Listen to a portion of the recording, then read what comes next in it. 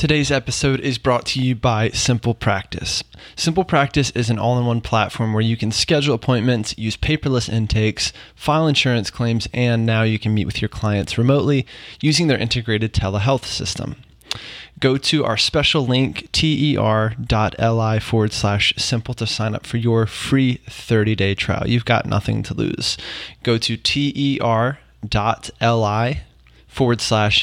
to sign up for your free 30-day trial. Like I've told you guys before, Simple Practice is my personal EHR of choice. I've used it since the very beginning of my career in private practice, and it's the solution that I trust. It's the solution that I have relied on day in and day out to keep my practice running smoothly. So check them out if you haven't already using our special link. Because running your practice should be simple so you can do the work that really matters. All right, guys, we've got a great show for you today. Let's dive in.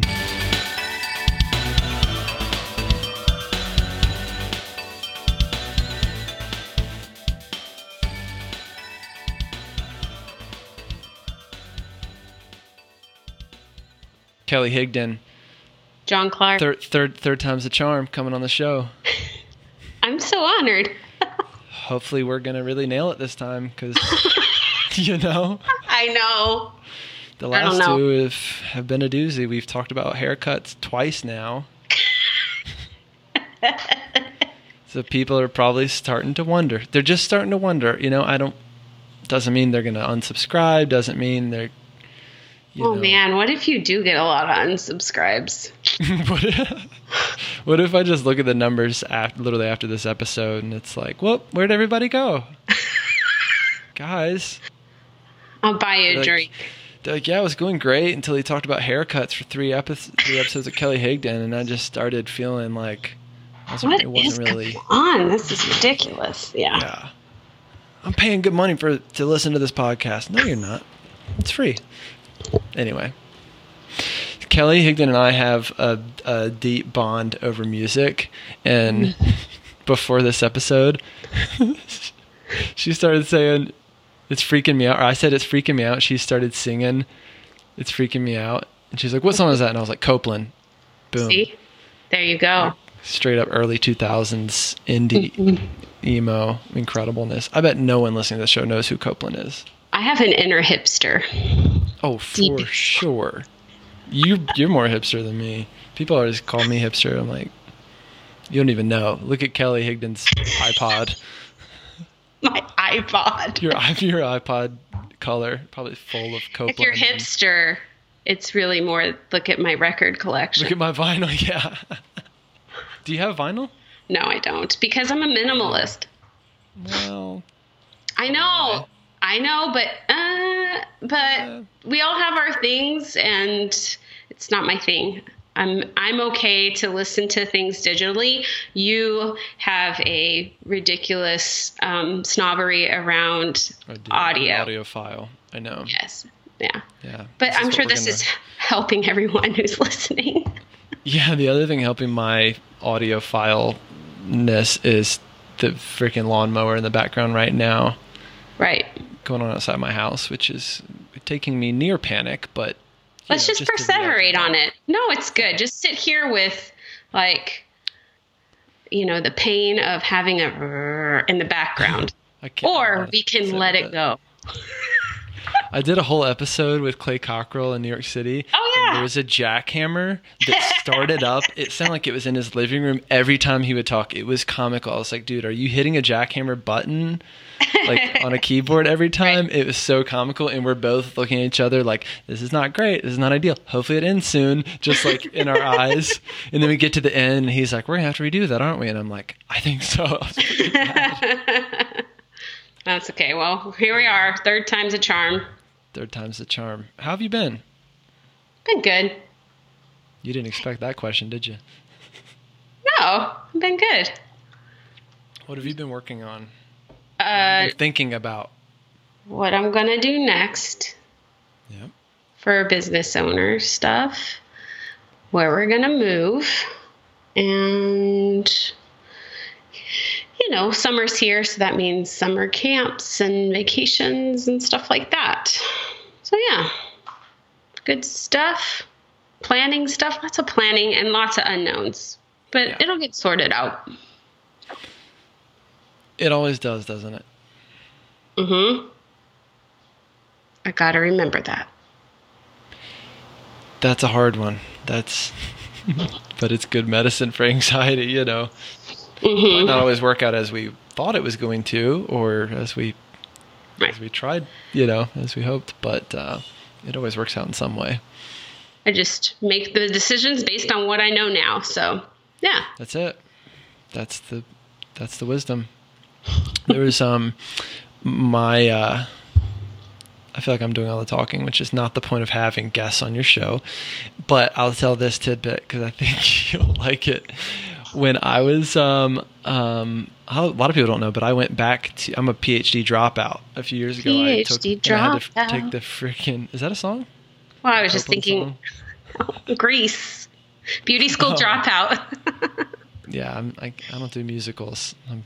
Well, that's where we disagree. I know. It's going to happen. For musicals. Oh, don't. No. Just saying. Whatever. Especially when people get really into like a musical soundtrack and they've never even seen the musical. I just think that's weird for some reason. Okay, we can talk about that another time. Okay. We're going to do a 4th episode where Kelly and I resolve our musical disagreements, which are few and far between, but important nonetheless. So you're a PhD dropout. So I'm a PhD. You just became the interviewer. You're like, okay, get on track. This is how we do. Go. I know. This is how 40 minutes goes by, and we go, okay, let's start talking about something real now. I had to take the GRE again. It was horrific, and I was like, my scores expired like 3 months before the applications were due, so I had to take it again. And I'm working with this teacher, and he's like the ultimate GRE instructor. I love the guy. I thought he was great. And when we were working on these math problems, it's these stupid problems where it's like, you know, Jim is traveling at X miles per hour and he's going to Denver and Susan's going the other way. Who's going to get there first? And you're like, I have nothing here. I have nothing to work with. And, you know, like we're all sitting around going like, we don't have the other number. We need the miles per hour. Like, I don't know what a kilometer is.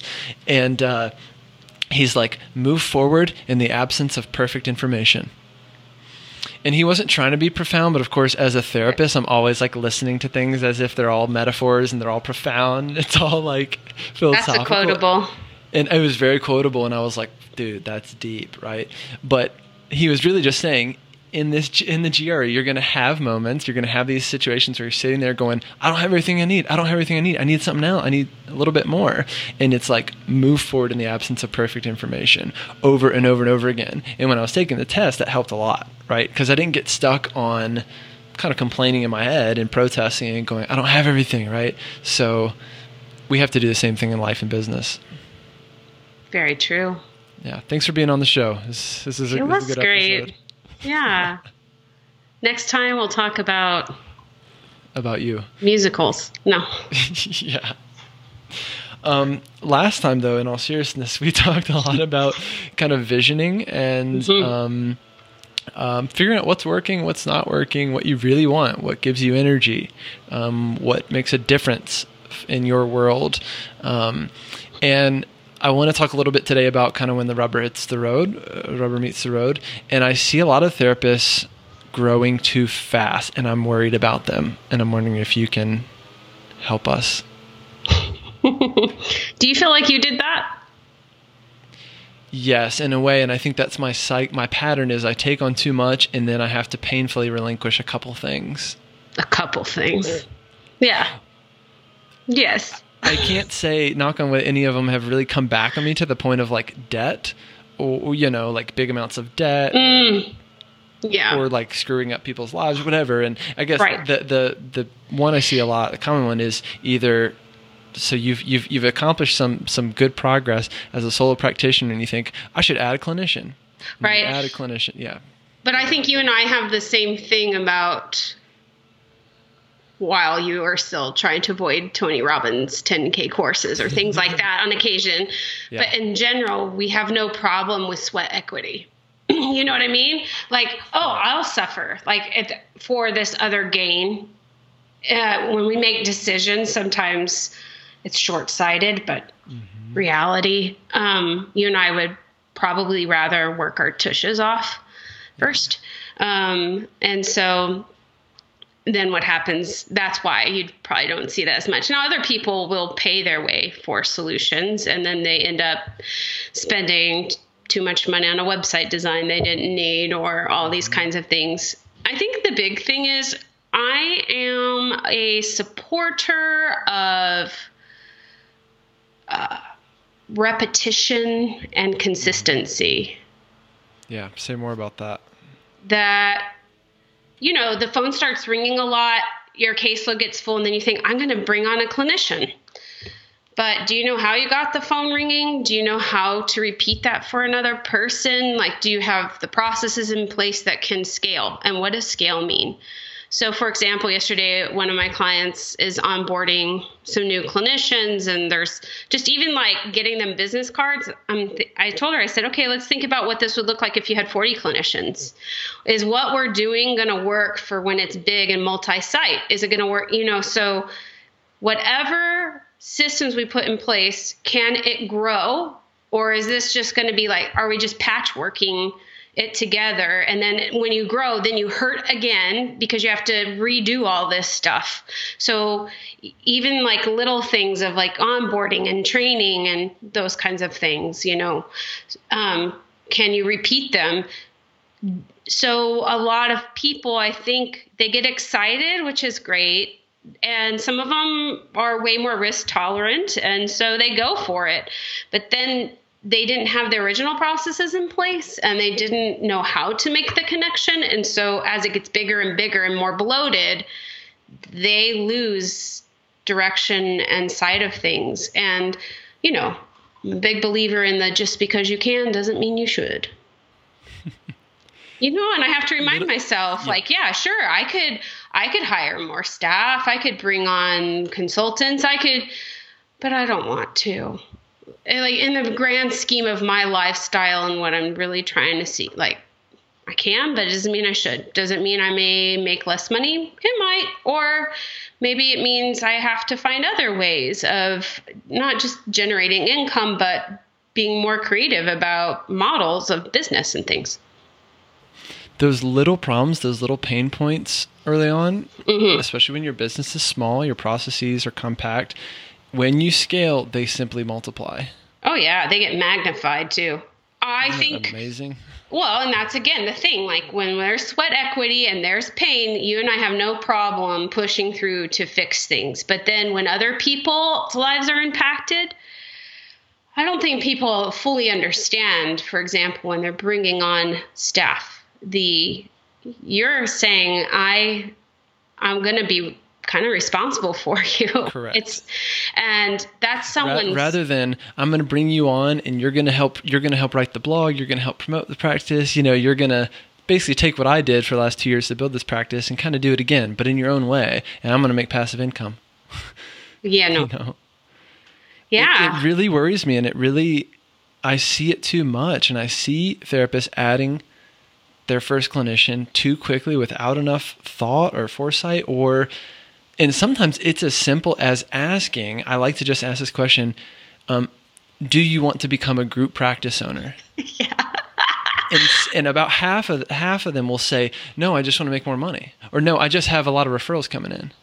Yeah. Okay, so that's different than I want to become a group practice owner. I enjoy supervising and mentoring and setting up culture setting. Culture setting and team meetings, and I just think people really underestimate it, and they see it, and there's a lot of information noise out there which makes it look really easy, or just create passive income for yourself. And I think we have to really distill what we're telling therapists and our messages to therapists, especially as coaches, consultants, whatever, people who are throwing their hat into the ring and saying, this is what works in business. This is how a therapist should grow. I think, I just think we have to be careful. I think it is exciting. I think it is exciting when I have a client who wants to grow and they want to change how therapists are treated and compensated by other therapists. So they really take thought into what they pay and how they're contributing to the job market and the viability of the jobs that they're providing. You know, that's the other thing. It does not feel good to hire someone. Not that this is all about you and how you feel, but to hire somebody and to not be able to give them work. Oh, it feels terrible. You're really tying someone's hands. Correct. You know, you want them to work for you, but you're not going to provide them work because you don't have the systems in place to generate that. And it's painful for you and the person you hired. And I don't think anyone intends on doing that. That's not what we want, but it is sometimes what happens. Well, and the other classic example is if I have built a personal brand or personal therapy brand around myself, right? Meaning johnclarktherapy.com, right? And people know me and referral sources know me, right? And people send people to me. And then I go, well, I want to add a clinician or two, and it's John Clark and Associates. Well, guess what? You have to downsell to your associates. And that brand that you built around yourself, you're now in the position of having to share that with these people who already are at a disadvantage coming into your practice because they're not you. And you know what? The other way, that one of the quickest ways to make yourself even more marketable, hire someone else who's charging a lower fee and raise your own fee. Nothing will make you more attractive, right? And then on your website, you go John Clark, CEO, founder, and owner. And then there's this associate, right? And then people go, well, I don't know why I can't book the associate. I tell them, like, I vetted this counselor and they're a really good counselor. And their fee is only $90 and mine is $350. And I just don't know why people aren't booking. Mm-hmm. Oh, and by the way, and I'm answering the phone for my practice. And I don't know why the clients calling don't want to book with my associate.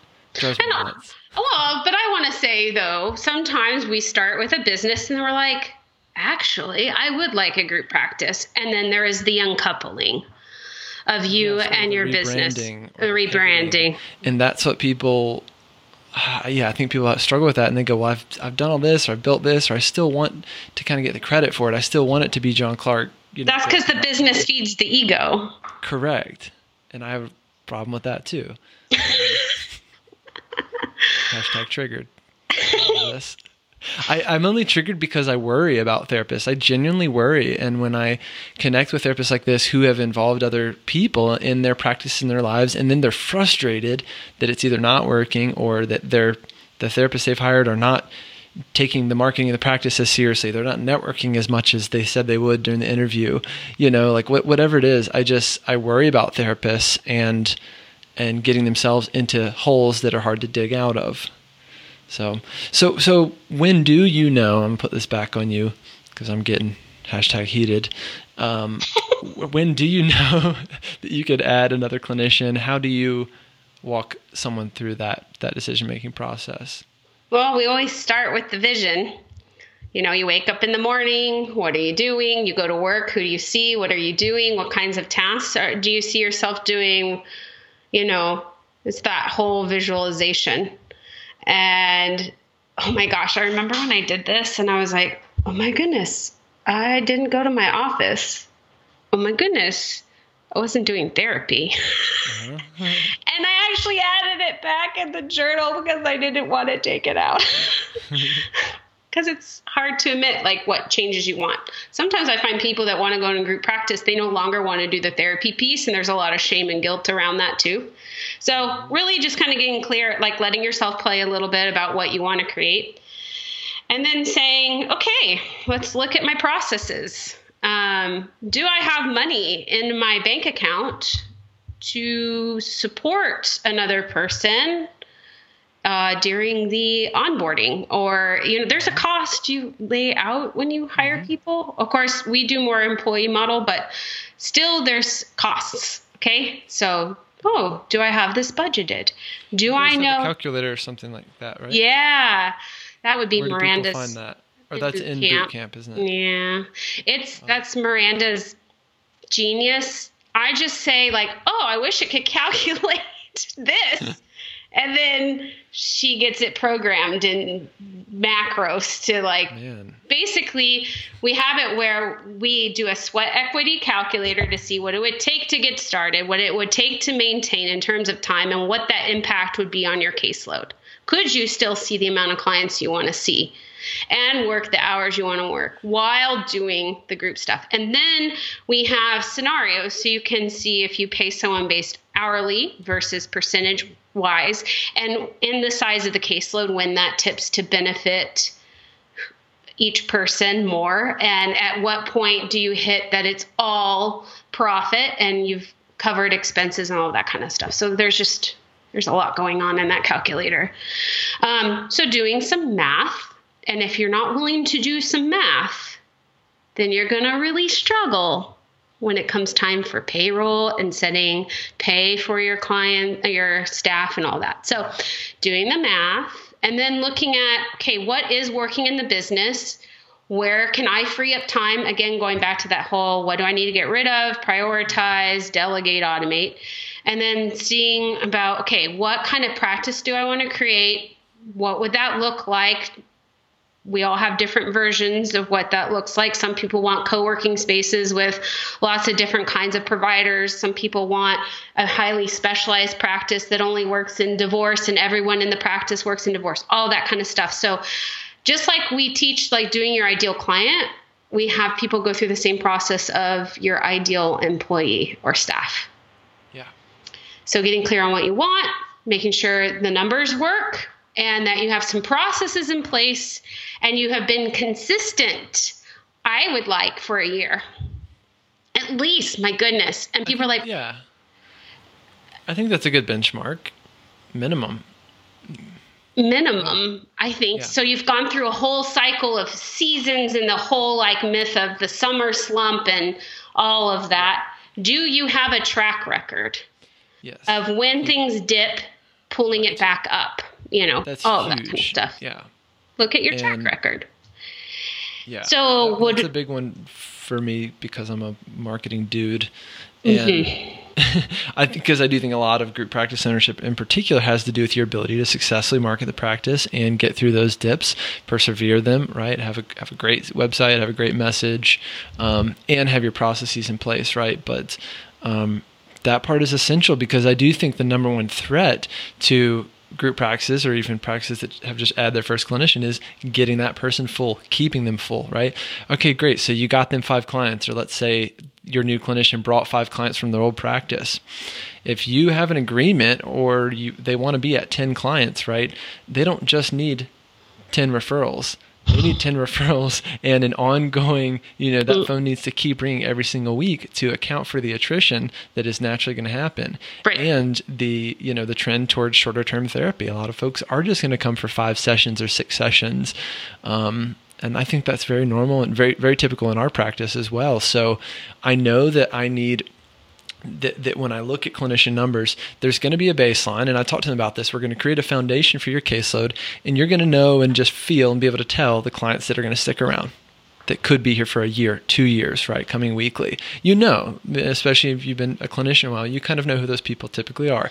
Great, so those people are going to keep coming back. And then you have this revolving set of clients who are in and out, or who come for one session, right? So you might bust your tail as a group practice owner to get a new client in the door and go, great, we got 2 calls this week, and those clients each come once, right? Well, guess what? Next week you've got to generate those referrals all over again. So it's about retention and conversion and volume. Correct. Those are all things that we kind of teach people to calculate too. Yeah. And if you've only been in practice, for a little bit, you don't have the data on that.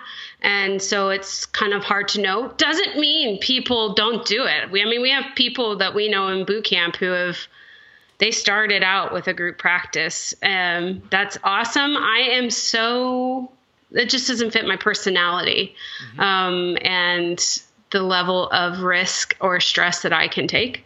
But some people do it. And this is another unspoken part, which is, again, for therapists who take this too lightly, I just want to have another clinician who's working in the office when I'm not there, who just, seeing some clients. Okay, great. And are you going to support that person enough? But also, there is, I think, the unconscious weight of having even just one person who's there. They're in the office, they're seeing clients. Okay, all of a sudden they've got a client who's suicidal or needs to be hospitalized. And guess what? They're calling you because it's your group practice at 8:30 p.m. And so when therapists go, well, I just want to be in the office less so I can spend more time with my kids or not think about work and generate passive income. But there is a mental a mental component of just knowing that, yes, I'm responsible for these people. Or when, the power goes out or you run out of tissues, guess what? That's your problem. Right. Well, that's just like when people tell me I want to buy property and like real estate investing, that's not I'm not to advise on that, but I'm always like, oh, you want to be a landlord? Correct. Do you, that's the same question I asked with, do you want to be, you want to be a group practice owner? And some people, no, I just want to make passive income. I do too. When does that happen? When does that happen? I demand answers. Is that just my retirement account? Well, that's a good question, right? Because if you look at your life and look at where your revenue is generated, what is truly, truly, truly passive? Well, okay. What could we call it instead? What would be a more accurate? Additional income streams that come with their own stress and upkeep. And that's a really long title. There's got to be additional income streams. I would call them additional jobs, right? And again, I got off the phone with someone this morning, and we had a great coaching session around her big idea. And yes, it's private practice related, but part of my response and the way I support is going, you're creating another company, right? Or this is another company. This needs another LLC. This needs its own process, right? Let's think about this, right? Do you want to start another company? I look at additional income streams kind of like planting gardens, right? You're sowing seeds in those gardens. How big of a garden do you want to grow, right? Do you want to grow, a square mile of corn and of this and that you are going to have to upkeep? Yes. I can't even keep cactus alive. Then you might not want to grow your own corn and try to sustain your family on it. That's why I go to the farmer's market. Delegate. Hashtag delegating to the local farmers. But yeah, that's just the metaphor I use for it because, first of all, I don't know if you've ever gardened or ever planted vegetables. I have. And first of all, tilling the land was not an insignificant venture, right? Doing the research, actually buying the seeds, germinating the seeds to the point where you can then put them in the ground. And then, yes, it's growing, but I'm thinking about it all the time. Every time I walk by it in my backyard, I'm going, I want to make sure this is okay, and my corn is okay, and my tomatoes are okay, and there's this insect now, and I've got to deal with that. Yes, it is there. Yes, it's bearing fruit. Yes, I did a lot of the work up front, but I'm very much aware of my garden. I'm very much aware of my vegetables and my plants and how I need to maintain them. And that's my metaphor. But I think let's run with this garden metaphor. You decide, wow, I'm really good at this. I like this. I'm going to plant another garden over here. I'm going to plant another garden. And then at some point you hire someone to manage those gardens and do all those little tasks. Really savvy. If you're savvy.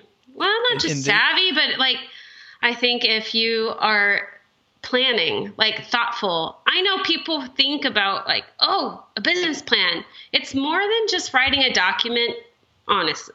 It's seeing down the road and putting structures in place so that you don't do everything. People can make decisions in your absence when you're not there. For me, tremendous. My heart hurts the most for the people that get hired on and we're the worst paid master's degree, and I as a business owner can either choose to change that or contribute to that. For sure. And in California, we have a special issue because our pre-licensed clinicians are not allowed to own their own business. I got licensed in California. And so we see a lot of unethical business practices. And you can say, well, I didn't know. Well, there's this awesome tool called Google. And you should know first. And you should be willing to hire an attorney, hire an accountant, because you want to do things well and ethically and with integrity and legally. Yeah. And if that just feels like too much, then, oh my gosh, how are you going to run a multi-person company.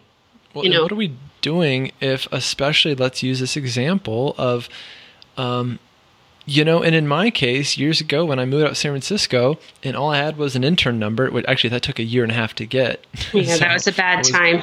That was a really bad time. But not only am I pre-licensed, but then it's like, therapists who were just in my shoes a couple years ago, what are we doing to really shepherd that generation into the profession and into running a business with integrity and making money and earning our keep? And yeah, I think it's a big deal, and I think there's a lot of people getting taken advantage of.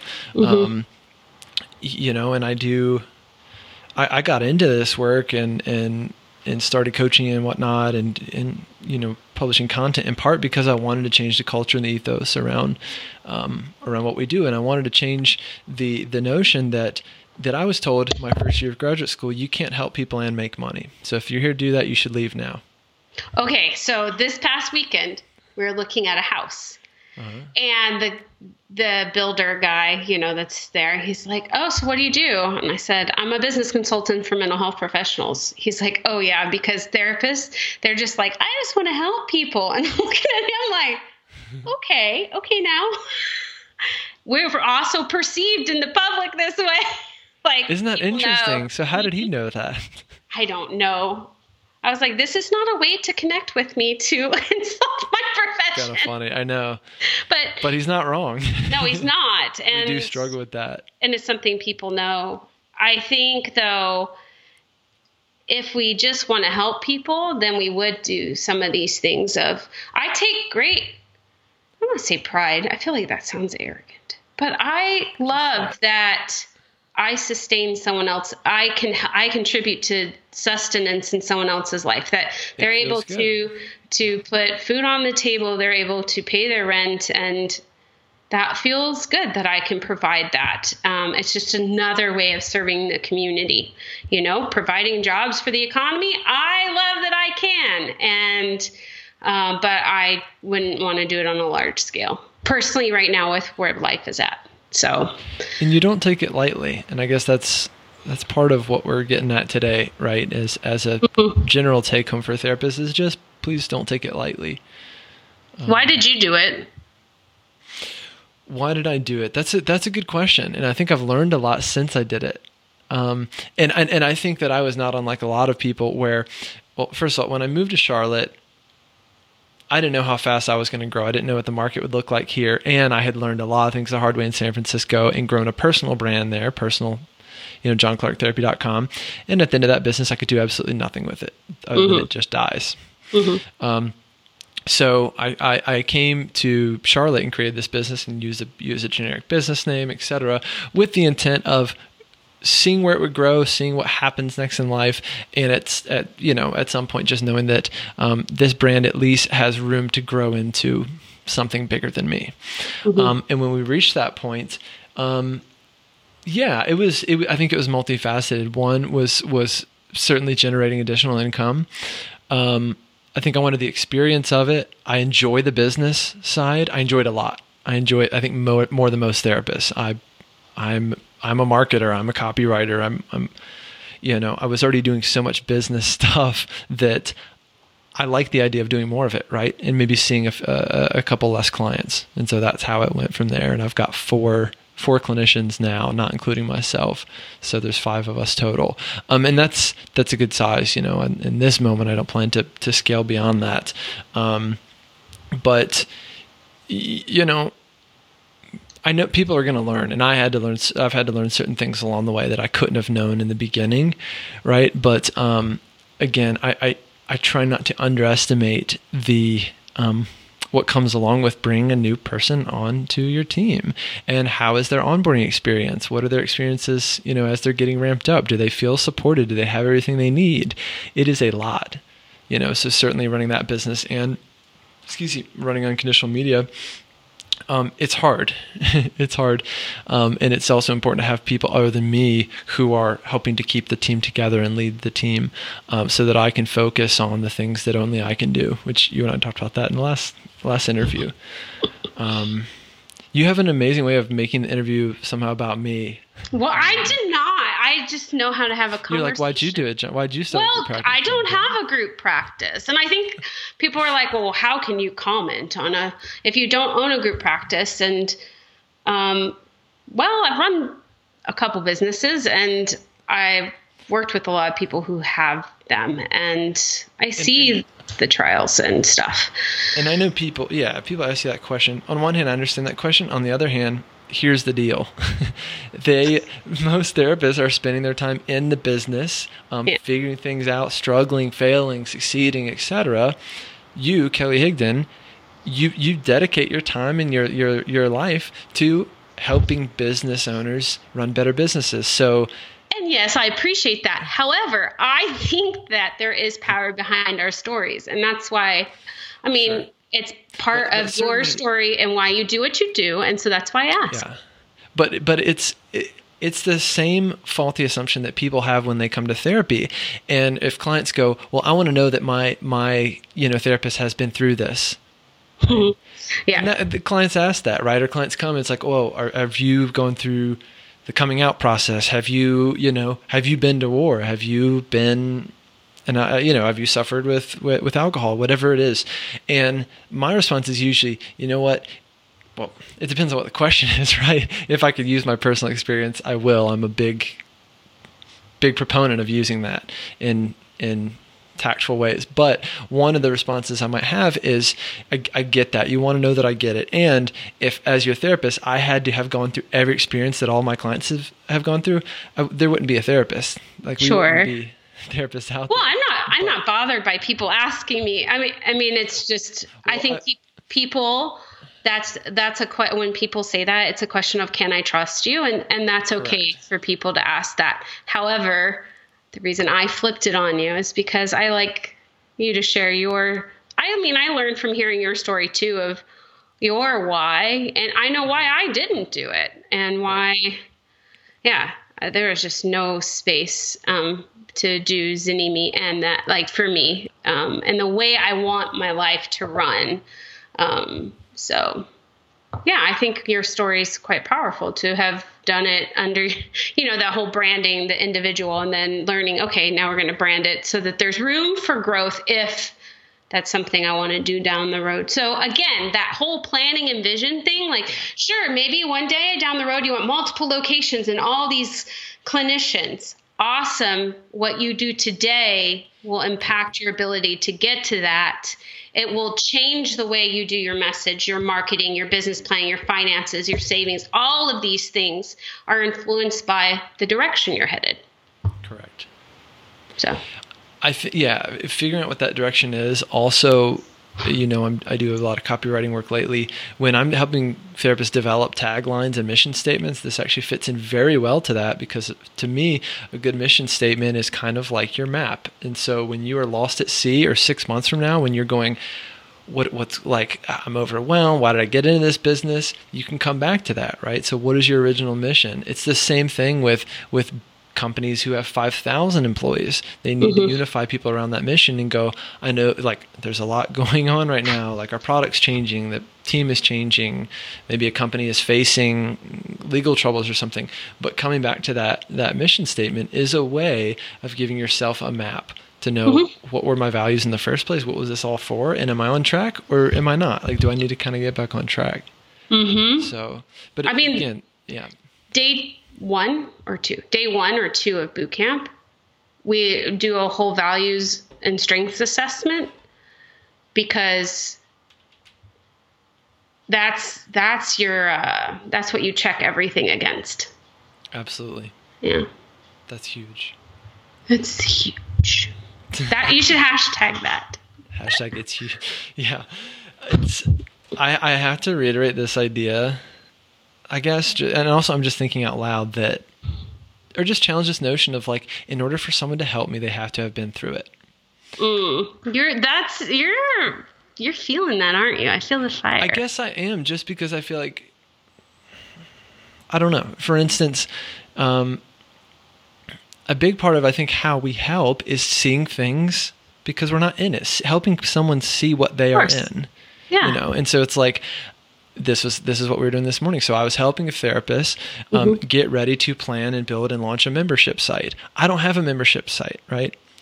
But I know enough about business. I know enough about scaling an idea. I know enough about marketing, right? I actually know a couple WordPress plugins that are good for that. And I know a developer who only does membership sites. So it's like, I'm not claiming to be an expert on membership sites, right? But if I'm able to get someone far along, then great.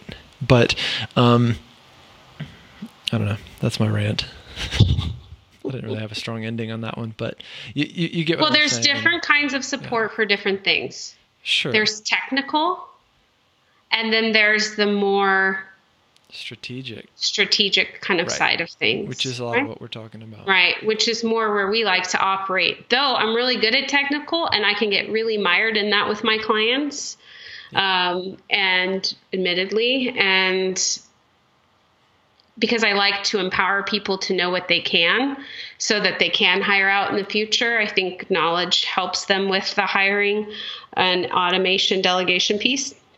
But I think it's just more of like knowing what kind of help you need is important. And sometimes people just need that technical, but oftentimes when people are seeking to grow, they need more of the strategy piece and looking at the different arms of the business and kind of like a SWOT analysis of like what's the strengths and weaknesses and opportunities and threats and all of those things, and kind of taking more of a bird's eye view and seeing like, okay, this is where we're going. Here's the steps to get there, Yeah.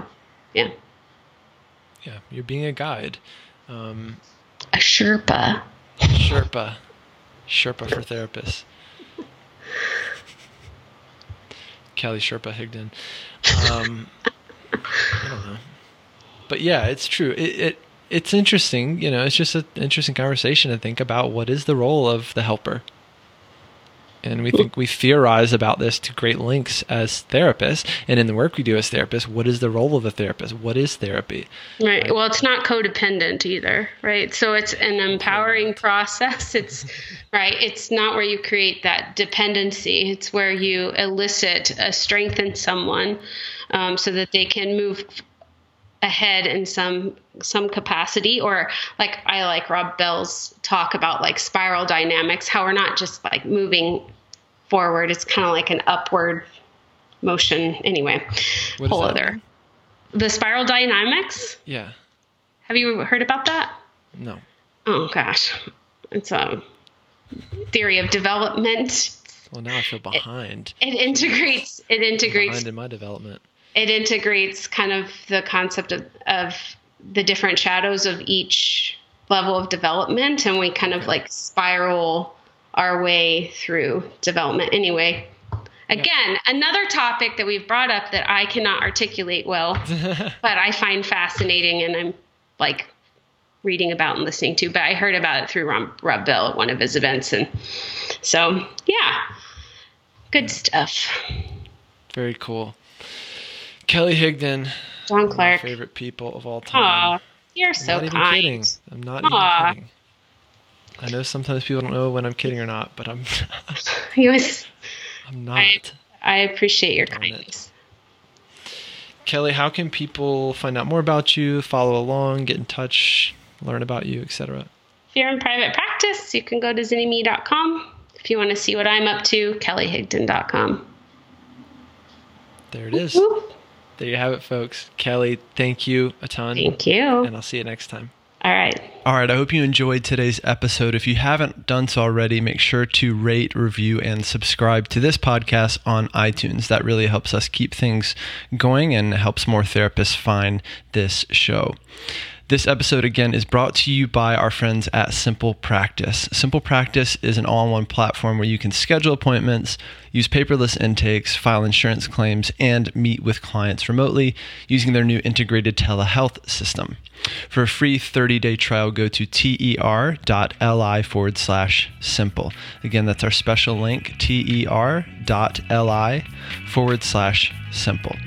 Because running your practice should be simple, so you can do the work that really matters. All right, guys, thanks for being here. I hope you have a great week, and I'll see you next time.